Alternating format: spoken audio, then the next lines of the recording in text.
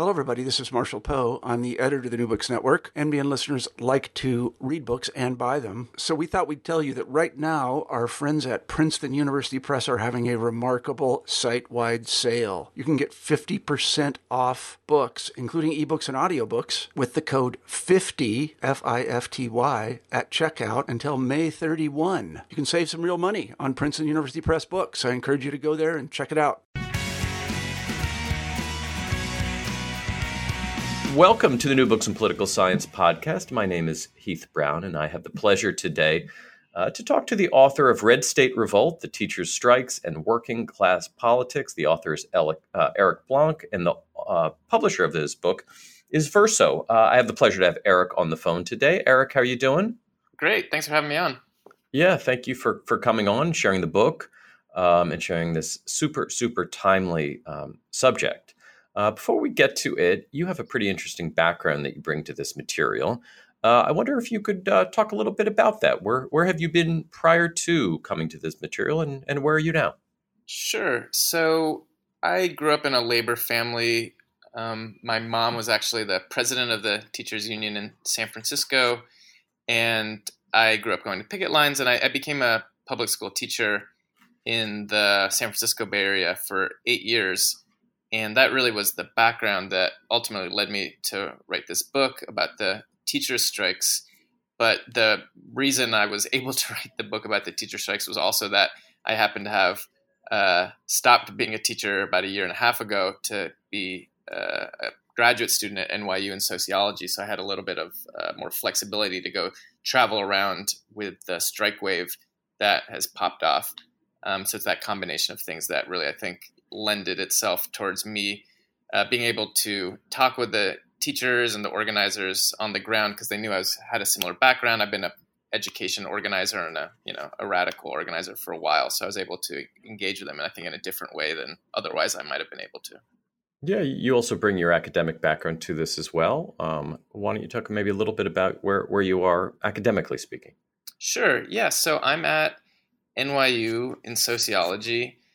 I study social movements, and in particular, one of the interesting aspects of the strikes is that it's brought labor back, hopefully within the scholarly world and within sociology, as something of interest, because for a long time it's really been more or less overlooked. Folks are doing work on it, but it's definitely relatively marginal. And I think hopefully now with the strikes, we're going to see more scholarly research about labor, about striking in particular, and, the red state strikes, hopefully more specifically. Yeah, I wonder if we could maybe start our conversation talking a little bit about kind of the political and the legal context into which your subject matter and the book is really placed. You focus here on red states, not blue states, and that matters for what it means for unions and teacher groups to participate in politics. I wonder if you could talk a little bit about that. That is, what are the political circumstances that teachers that are organized as unions face in a red state versus the typical blue state, and we'll then talk more later about what that means for the strategies they use. Maybe you could start there. Sure.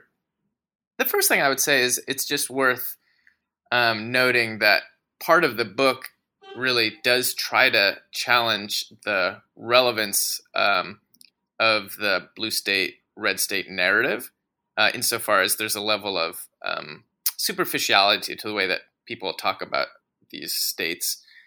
Because West Virginia, for instance, was up until very recently a blue state. So just with that caveat, I think the question you raise is a very important one, which is to say that the political circumstances in particular in the places where you saw the strikes pop off in 2018, West Virginia, then Arizona and Oklahoma, North Carolina, these are states in which union density is much lower than in a state like California or New York.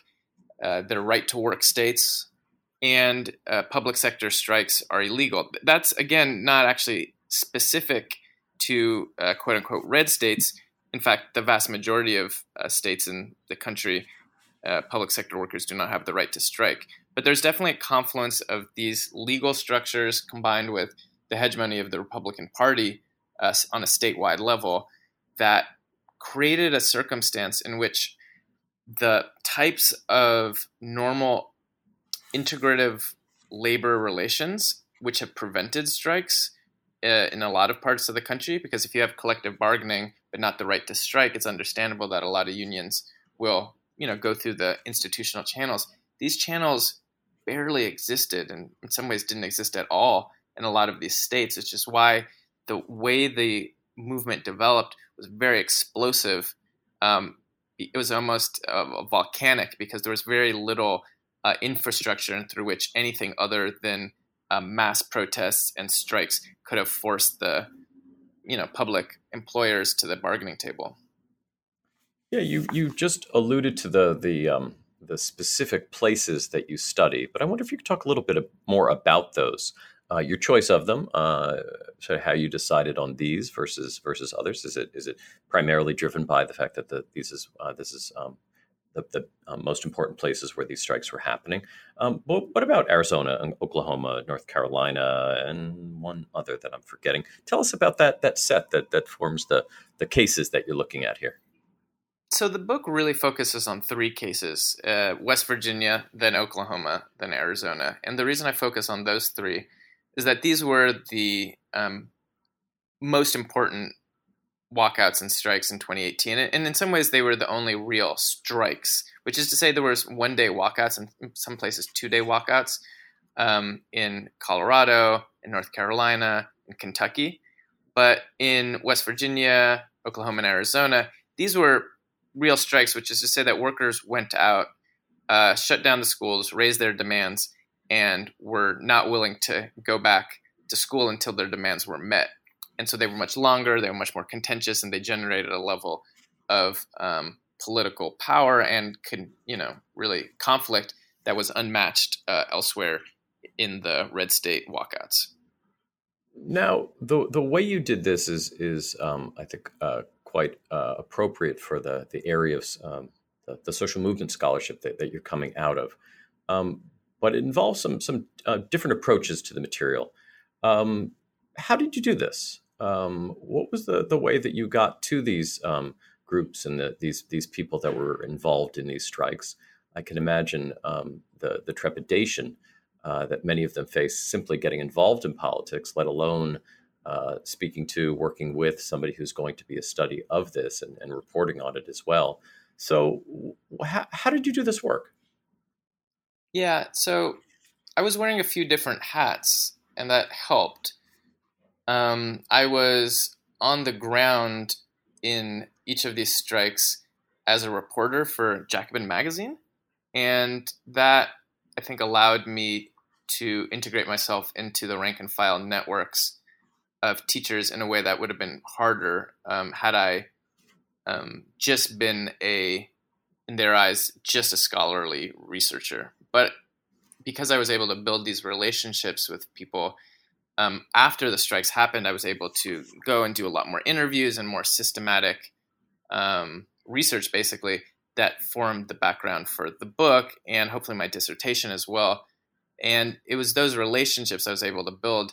I think won enough trust that people knew that they could, speak freely, and they gave me access not only to, their meetings, but even the secret Facebook groups that really served as the main organizational and communications hubs for these strikes.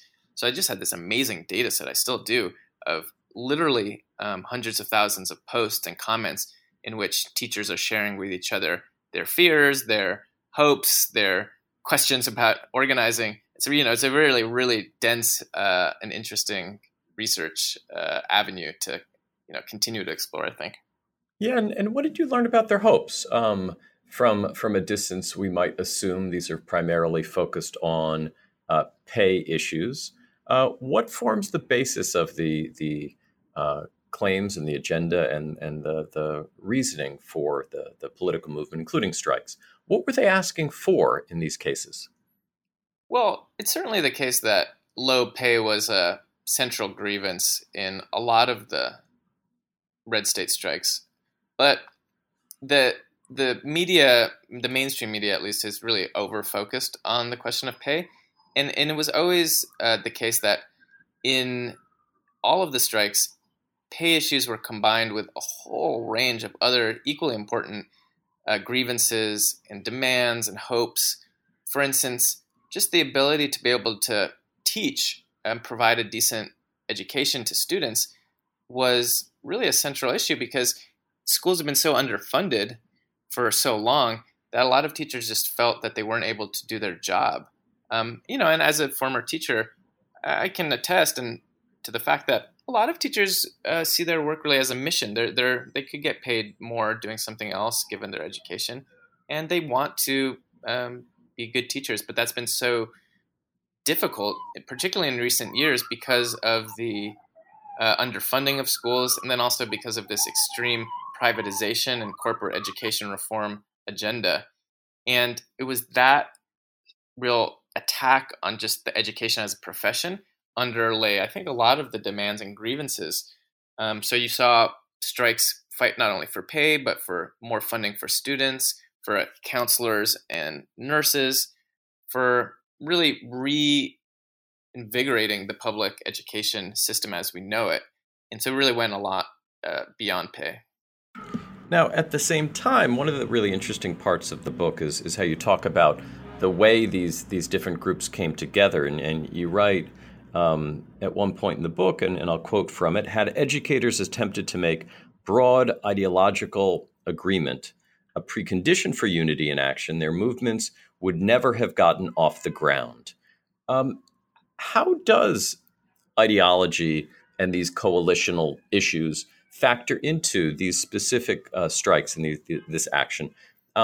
Were these multi-party strikes? Were these ideologically diverse? How did they work on that side of this? Because you're talking about places that have some pretty extreme politics right now. So maybe you talk about that part of the book. Sure. The reality on the ground in all of the strikes was that the walkouts brought together people who voted Republican, people who had not voted at all, some of whom were Democrats, some of whom were Bernie Sanders supporters, including a lot of the prominent leaders. So you had a really wide range of political backgrounds for the participants.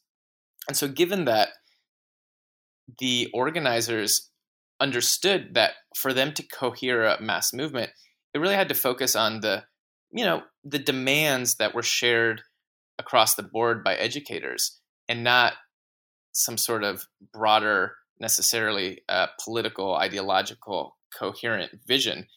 So that was the dynamic, which is to say that the watchword and the real motto of all of the strikes was unity. Almost every one of the names of the Facebook groups were things like Arizona Educators United.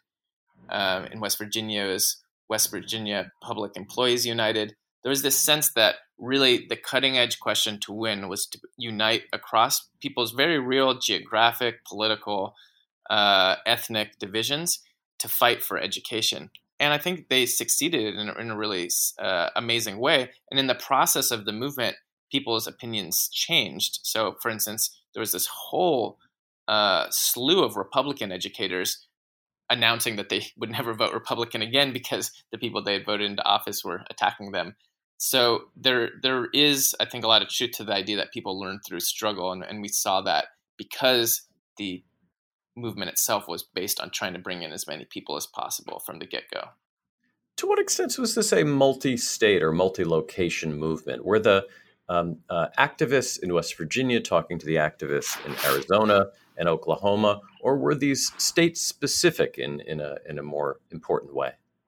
Well, the first thing to say there is that West Virginia was the catalyst. So there's no way you would have had the Oklahoma or Arizona strikes in 2018 had it not been for West Virginia and the example that it generated. Because the reality is, for most educators across the country, the normal sense of things up until very recently was resignation. Things are getting worse, but there's very little we can do about it. The teachers' unions were just continuing to lobby the politicians relatively ineffectually. And so West Virginia changed that. And the organizers I spoke with in Arizona and Oklahoma were very open and conscious about trying to really replicate the energy and in some ways the organizing model of West Virginia. And they did, in fact, have a good amount of communication with each other, particularly Arizona and West Virginia. There was a lot of, Facebook messaging, conference calls. They met at the Labor Notes Conference, which is sort of like a left labor conference. Everyone got together. So I do think that there was a pretty impressive amount of cross-pollination, which has continued to this day as far as trying to build a national educators network, and not just in the red states, but with blue states too.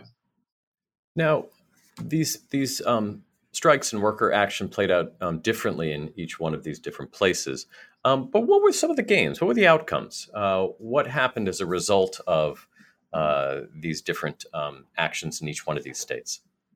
Well, the short version is they won, which is exciting because labor unions, as most of your listeners probably know, have been on the decline for at least 4 decades, if not longer, in the United States. So the strikes won really more in the span of 2 months than the educators' movements in these states had won in the span of really 2 decades prior. Oklahoma, for instance, hadn't seen a single tax increase to pay for pay raises, and hadn't had a pay raise for educators in 10 years. And they won a 15% pay raise in Oklahoma, 20% pay raise, and extra school funding in Arizona, a reversal of some of the tax cuts, stopping of various privatization initiatives in Arizona, in West Virginia. The West Virginia strike, which really launched everything, defeated an attempt to exorbitantly increase the healthcare costs and impose a really draconian new healthcare plan on educators. They won big pay raises. So yeah, we're talking about, very successful actions, although, in the grand scheme of things, the demands they won were still, fell short of a systematic transformation of the school system. But they certainly were felt to be and were in fact victories for educators. And what about moving forward? These are specific cases. There were other strikes in other places, famously in Los Angeles. But what about the larger sort of gains for educators nationwide, and the role that this organizing is going to play in future elections, for example?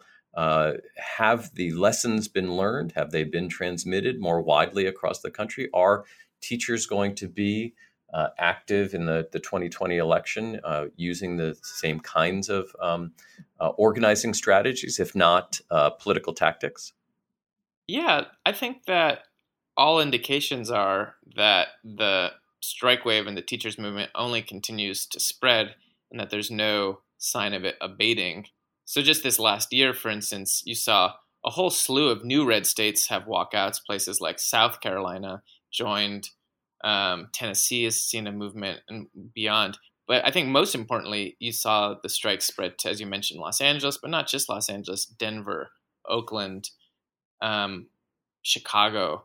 There's a real sense that this is a national movement that has changed the political conversation about the crisis in public education. And in some ways, that's the big win so far, is that because of the strikes, the narrative that really was hegemonic until very recently has been punctured, which is to say that the old line, if you listen to either the Democrats or Republicans in the mainstream media, was that the crisis in schools is due to the public sector being less efficient, greedy teachers, obstructionist unions. And because of the strikes now, you have that narrative really has shifted dramatically. So now there's a general sense that teachers aren't getting paid enough, that schools are underfunded, and that we need to reinvest in public education. And I think you can trace that to the strikes. And that raises real questions for the 2020 presidency, because frankly, education is one of the most important and one of the most popular planks across the board, whether it's Republican, Independent, or Democrat. And who can frame themselves and in fact be the education candidate is going to go a long ways towards winning the most important unions in the country. The labor unions, teachers are the strongest in the country. And I think in capturing the spirit and energy. And so far, the one candidate that I've seen really be most proactive about this has been Bernie Sanders, who's really been systematically trying to support the teachers movement and just issued a few weeks ago a very comprehensive plan, called the Thurgood Marshall Plan, to put a moratorium on charter schools, desegregate the school system, a whole slew of related demands. And so he's clearly attempting to position himself as the education candidate. And it'll be interesting to see whether other candidates follow suit. Yeah, the book again is Red State Revolt, The Teachers' Strikes and Working Class Politics. Eric Blanc is the author. Verso is the publisher. Eric, thank you so much for your time today. Great. Thanks for having me on.